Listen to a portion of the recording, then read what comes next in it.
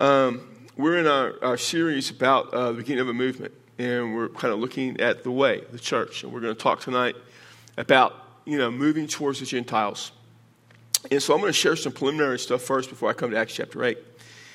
And so one of the things that I think we need to be aware of is that God's plan, the world we see today, the age we see today, the church and people coming to Christ, was not an afterthought. It has always been God's plan to point to Jesus. There are different views sometimes of things. There's different theological thoughts that see that Israel failed God, and so they didn't come to Christ, and so he brought the Gentiles and whatever, and people have different views. And we're going to see tonight that God has always had not just Gentiles, but all people in mind. When you come to the book of Genesis, and you come to chapter 11, and there's all that sin, and at the Tower of Babel, he judges them with languages, and they disperse. When you come to chapter 12, he picks this guy named Abraham, or Abram, as he's called in. There was no reason for God to pick Abram, except God chose to pick Abram. It's purely his doing. And so he tells Abram, and he's chosen him, he's going to give him a land. He says, you will become a great nation. We understand that to be Israel. But then he says that all the nations of the world will be blessed. And whenever the word nation is used, almost every time, it refers to a culture or people group. In the Greek, it's ethnos, ethnic people group. But even in the Old Testament, it's not geopolitical nations. Though oftentimes in the Old Testament, geopolitical nations were homogeneous ethnic groups. But always, all the people of the world, all the nations of the world will be blessed. That clearly points to Jesus. We understand that. But he chose a special group of people to be the avenue for which his plan to save all people, or have the opportunity for all people to come to salvation, would be implemented, and that is Israel, or the descendants of Abraham through Isaac and Jacob. And so that was the way he did it. And one of the things, and you read in the Old Testament, that you see about God, is he told Israel to separate itself out. See, the world was pagan. It's always been pagan. The world without God's intervention will always drift towards paganism. Once sin entered the world, men create their own gods and goddesses, and that's where they drift to. It's true today. So he wanted Israel to be a separate people, to be a holy people. He did certain things to mark them out as holy. The purpose of that wasn't for isolation and seclusion. The purpose of that was to make them holy and to make them effective in his purpose of redeeming mankind, always to the view of Christ.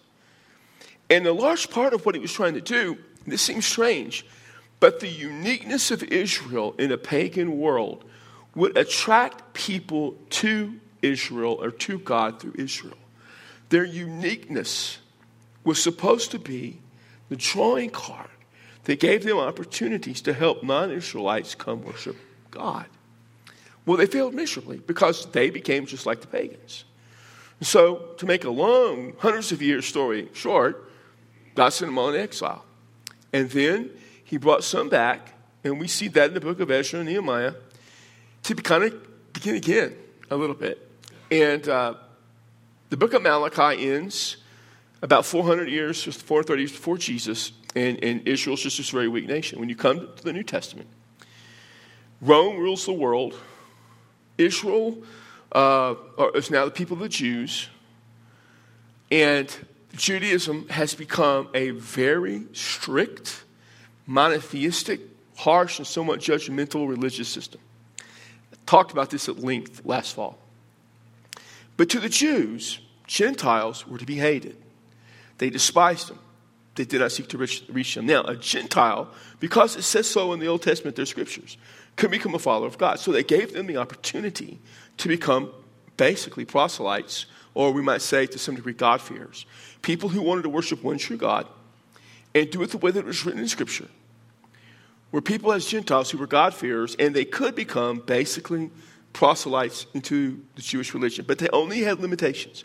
They could only become so far.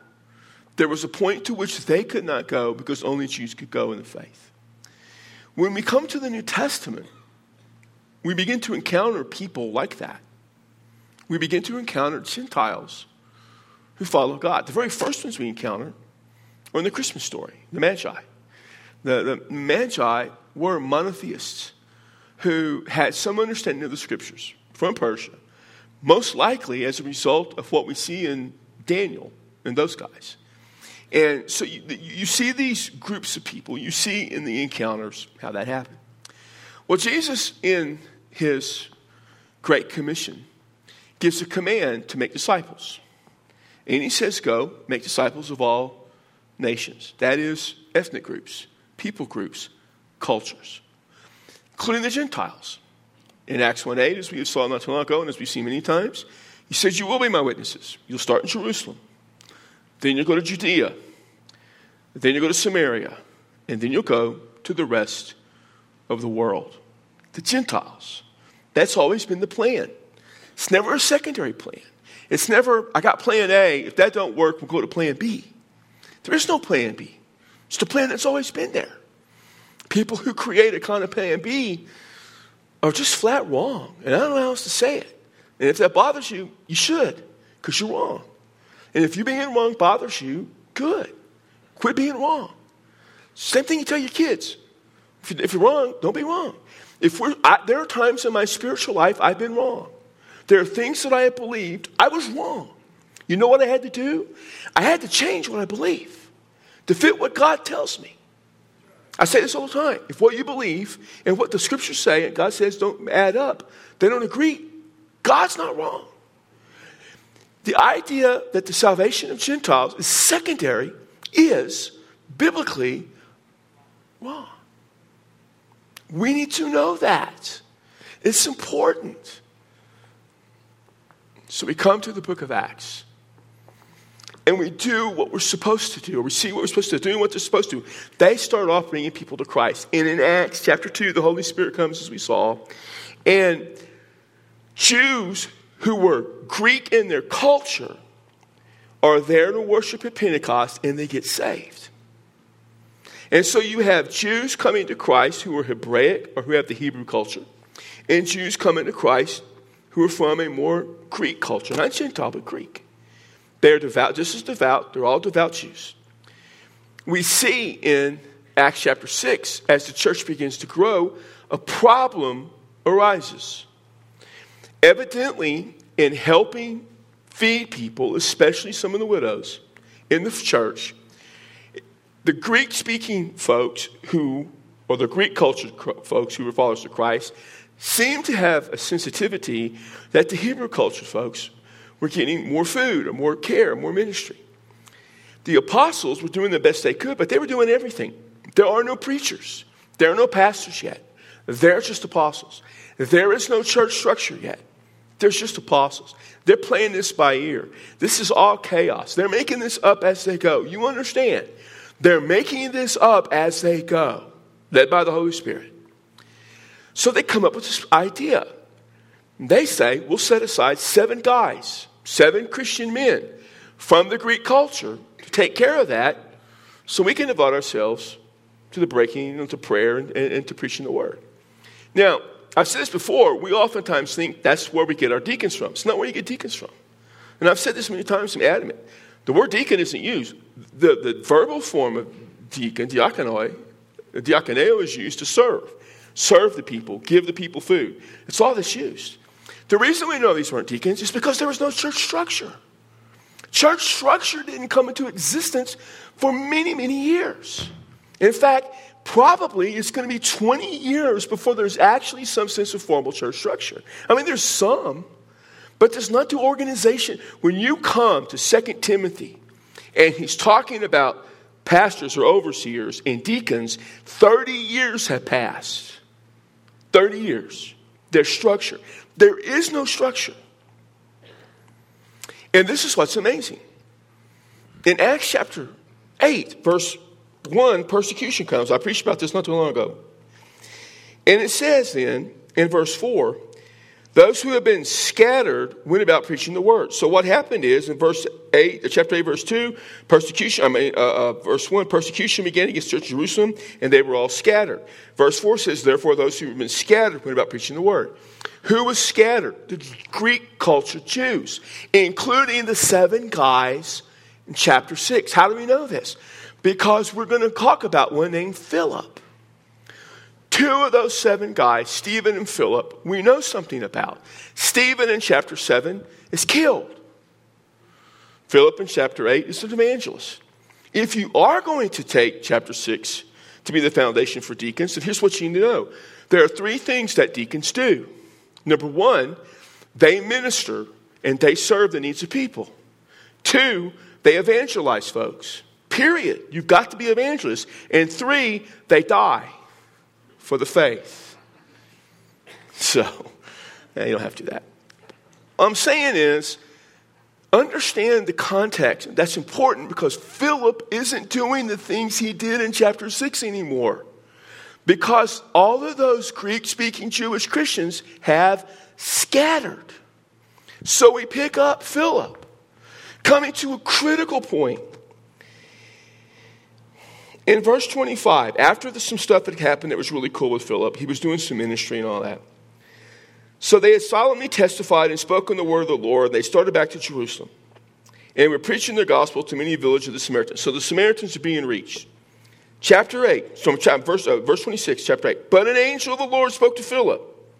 Get up and go south to the road that descends from Jerusalem to Gaza. That is a desert road. So it's going to go down from Jerusalem, down towards the Mediterranean Sea. So Philip, the guy from chapter 6, got up and went. And there was an Ethiopian eunuch, a court official of Candace, queen of the Ethiopians. He was in charge of all her treasure. And he had come to Jerusalem to worship. Now, the Ethiopian eunuch, first place, being from Ethiopia, he was black. I was going to say he was African American, but he was actually African. But he was black. He was of that culture. He was a high-ranking official. Eunuchs, it's always amazing how we try to get around what eunuchs were. Eunuchs are, or were, what we think they were. They were castrated. Here's the interesting fact. We know in the Old Testament that anyone who was castrated could not become a full proselyte or God-fearer from among the Gentiles. He was severely limited in what he could do in the Jewish faith. Very limited. He worked for the queen mother. Ethiopia is not our Ethiopia, it's more along the area of Egypt. The queen mother did a lot of the ruling on behalf of the king, who was seen as a god. Candace was in charge of some things. He was in charge of the treasury for Candace. He went to Jerusalem to worship, even though he couldn't go very far to worship. He was this kind of devotion to God. He was attracted to God. He wanted to know more about God. He was attracted to the scriptures because he was reading it. Here's what we see. He was returning, sitting in his chair, and was reading the prophet Isaiah. We're going to see more about that in a minute. So he's reading the word of God in his chariot. Remember, the only word of God they had back at this point was what we call the Old Testament. They didn't have anything else. Then the Spirit said to Philip, go and join his chariot. So he was moved by the Spirit. Always, always, always, remember this. While the Spirit does not verbally speak to us anymore, I hope you don't think he verbally talks to you. He still always leads us. And he leads us to people who need Jesus. It's an amazing thing. Just sit back one day, maybe on Saturday, reflect on your week. How many people who do not know Jesus did the Spirit of God lead to you in some way, shape, form, or fashion? Now, I'm not saying you had to go tell all of them about Jesus. I'm just saying when we talk about, when people say, I don't really have many opportunities to share my faith with folks. Sure you do. You have lots of them. Just pick one. Pick one, go with it.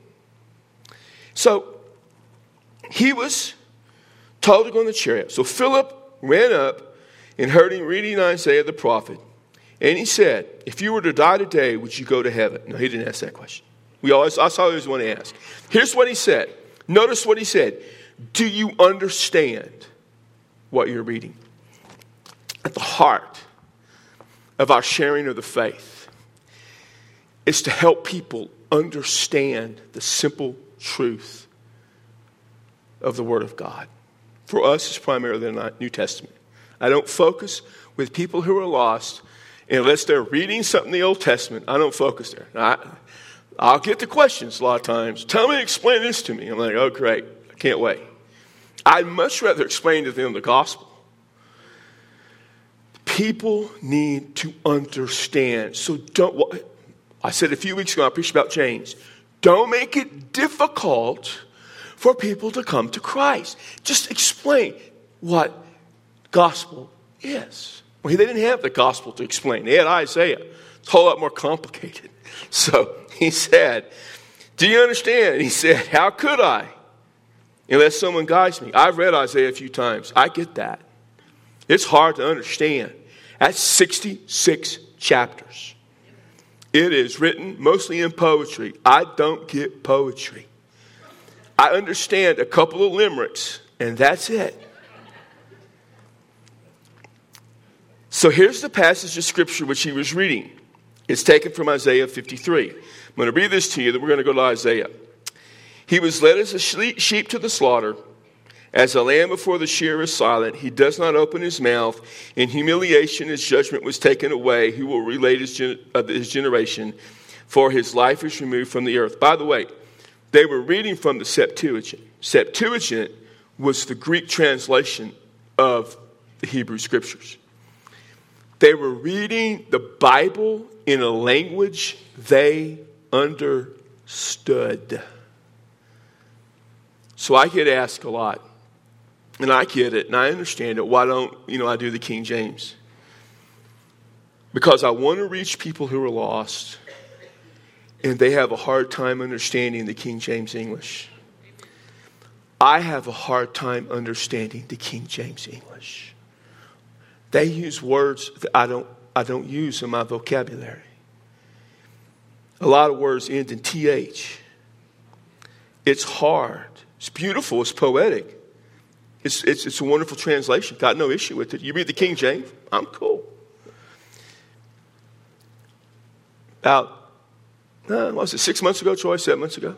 I had a guy who's coming here just rip all over me for not using the King James. And he said some things and left. And that's fine. I got no issue with that. Well, actually, I do have an issue with that. I don't have an issue that he got mad at me and left. But I just have this thing that I want people to understand the Word of God more than I want to use a particular version of anything. I use the New American Standard because it is the best English translation of the best Greek text in Hebrew text. But a lot of times, I'll use other translations. I thought Sunday about losing the New Living Translation to do the Lord's Prayer, but that might freak you out a little bit. So go to Isaiah, but we're going to read it in English from the Hebrew instead of the Greek. Why do I tell you that? Because it looks different a little bit. But I'm not going to, so when you read it, so whenever you read something in the New Testament that is from the Old Testament and you go to the Old Testament passage and it doesn't read the same, that's because of, I would say, most of what is in the New Testament from the Old is translated from the Septuagint. So it's a little bit different text. So in Isaiah chapter 52, beginning with verse 13, I'm not going to read all this. Through the end of chapter 53 is the major, what we call suffering servant passage of Isaiah. Isaiah, brilliant prophet, so I don't have time for anything. He is contemplating the situation of Israel in the 700s BC. He sees the destruction that is coming, and he is looking forward to a time when things will be different. Does he understand everything? Probably not. But he's looking forward to something. And in the midst of him seeing God answer, he has this understanding of a servant that will one day come about that will suffer. We know that to be Jesus. So what he says then, in verse 5, He was pierced for our transgressions. He was crushed for our iniquities. Chastened for our well-being fell upon him. And by his scourging we are healed. And all us like sheep have gone astray. Each of us has turned his own way. To the Lord has caused iniquity of us all to fall on him. Then he talked in verse 7. He was oppressed and he was afflicted. He did not open his mouth. Like a lamb that is led to the slaughter. Like a sheep that is silent before its shearers. He did not open his mouth. By oppression and judgment he was taken away. And as for his generation, who considered that he was cut off from the land of the living for the transgressions of my people, to whom the stroke was due. So that was the area he was reading from. But there's an interesting thing in Isaiah. If you turn over to chapter 55, look what this Jewish of Jewish prophets said. Now, let me go to verse 5. Of chapter 55. Behold, you will call a nation you do not know, and a nation which knows you not will run to you, because of the Lord your God, even the Holy One of Israel, for he has glorified you. Seek the Lord while he may be found. Call upon him while he is near. Let the wicked forsake his way, and the righteous man his thoughts, and let him return to the Lord, and he will have compassion on him and to our God, and he will abundantly pardon. He's talking about salvation, people. Now, look at chapter 56. Go down to verse 3. Let not the foreigner who has joined himself to the Lord say, the Lord will surely separate me from his people. Nor let the eunuch say, behold, I am a dry tree. For thus says the Lord, to the eunuchs who keep my Sabbath, and choose what pleases me, and hold fast my covenant, to them I will give in my house and within my walls a memorial, and a name better than that of sons and daughters. I will give them an everlasting name which will not be cut off. This is not through the nation Israel, because the eunuchs weren't allowed to be a part of that. This is through Jesus. Now, why am I saying this to you? Because Philip is now coming to really the first true Gentile of Gentiles. This is the first, in Acts, the first Gentile. Before Peter in Acts 10, before Paul comes along in Acts 13. He reads this to him. The eunuch answered Philip and said, please tell me, of whom does this prophet say this, of himself or someone else? Philip opened his mouth, and beginning from the scripture, he preached Jesus to him. He probably preached all of that. They're riding in a chariot. They got a long way to go. They have all the time in the world.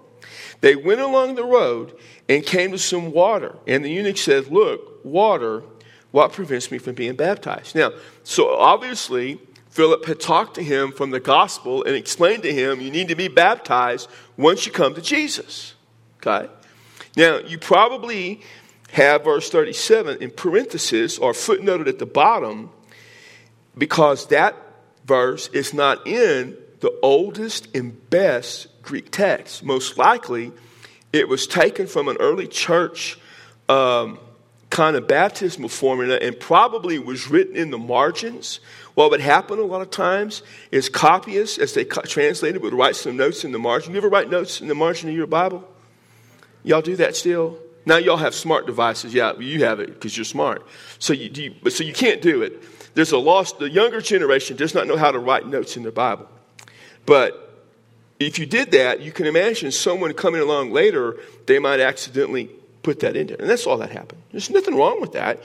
Philip said, if you believe with all your heart, you may, and answered and said, I believe that Jesus is the Christ, Son of God. That's true. Absolutely. It's good stuff. So he ordered the chariot to stop, and they went down into the water, Philip as well as the eunuch, and he baptized him. Let me just talk about baptism. This is a great passage for Baptists, because there's a lot of folks that think all you got to do to be baptized is be sprinkled or dipped, and they come to this passage and it's tough. And so they try to explain how, well, it's really not that important. It doesn't mean, it was probably just a little pond, a little puddle, and they just dipped some water. Most likely it was a stream, a wadi. But they went down into the water.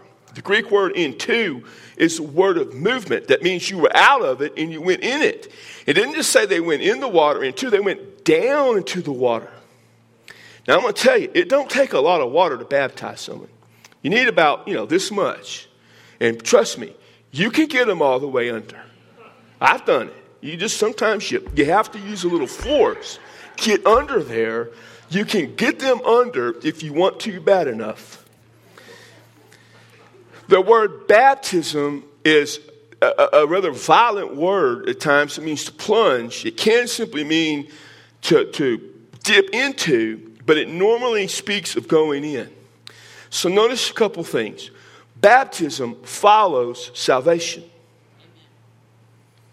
And baptism is baptism is a covering of water. Now I don't want to get into battles with folks from other denominations about it. Listen, if you don't want to believe it, that's fine. It isn't affecting me. It doesn't affect me a lick. But we baptize by immersion.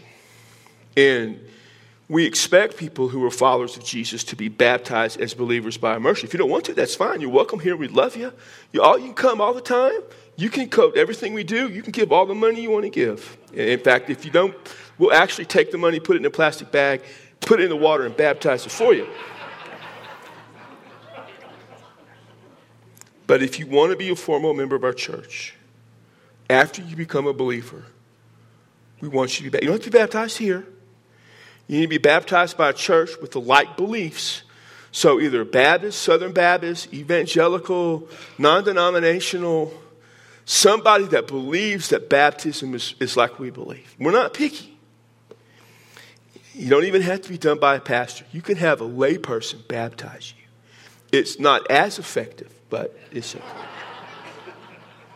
Verse 39 says, when they came up out of the water, the Spirit of the Lord snatched Philip away, and the eunuch no longer saw him. He went on his way rejoicing. Now, people try to explain that away. I just think it means the Spirit got a hold of him, and off he went. I don't know how to put it another way. It doesn't mean he just disappeared. I don't know. It just means he took him. I don't try to figure it out. Philip found himself at Azotus, and as he passed through, he kept preaching the gospel to all the cities until he came to Caesarea. Peter wasn't the first to preach to the Gentile. Peter went to the home of the Gentile. I preached that about 4 weeks ago. Paul wasn't the first to preach to Gentiles. Paul wasn't even the first to go to city. No, he did it on a different scale. He went to Europe. Philip, the evangelist, did it. Now, why is this important? Because this now, Luke tells us, begins the fulfilling of that part of the Lord's command to be witnesses to all the nations. I preached it a few weeks ago. What Peter did, critical. That is monumentally important for the Jews in accepting Gentiles. Paul, absolutely. What James did, in Acts 15, critical for the Jews in accepting Gentiles. But here's the thing, as I told you with Paul, the Jews were going to reject Jesus on the whole. By the time you get to 70 AD and Jerusalem's destroyed and Judaism is destroyed, there aren't a lot of Jewish Christians, especially in Jerusalem. They're in other parts of the world, yeah. In some of the cities, Paul went to, yeah, there are a few, they're not many. Christianity is predominantly Gentile. And what does we see in this passage? You preach the gospel. When they come to faith, you baptize them. This is our philosophy historically as Baptists. So I don't always talk about being Baptist, but on Wednesday nights I'm more inclined to talk about being Baptist. We are Baptists. We are Southern Baptists. I'm not ashamed of it. I have no issues with it. I get asked that sometimes. We're Southern Baptist Church. Anybody's welcome to come. We don't care what denomination you came from. We're not trying to make you Baptist. We don't care if you never become Baptist. It doesn't matter to me if you ever become a Baptist. But it's just who we are. And this is how we do things. This is how our church does things. We preach the gospel from the Scriptures so that you might come to faith in Jesus. And then we want to baptize you as a demonstration of your faith.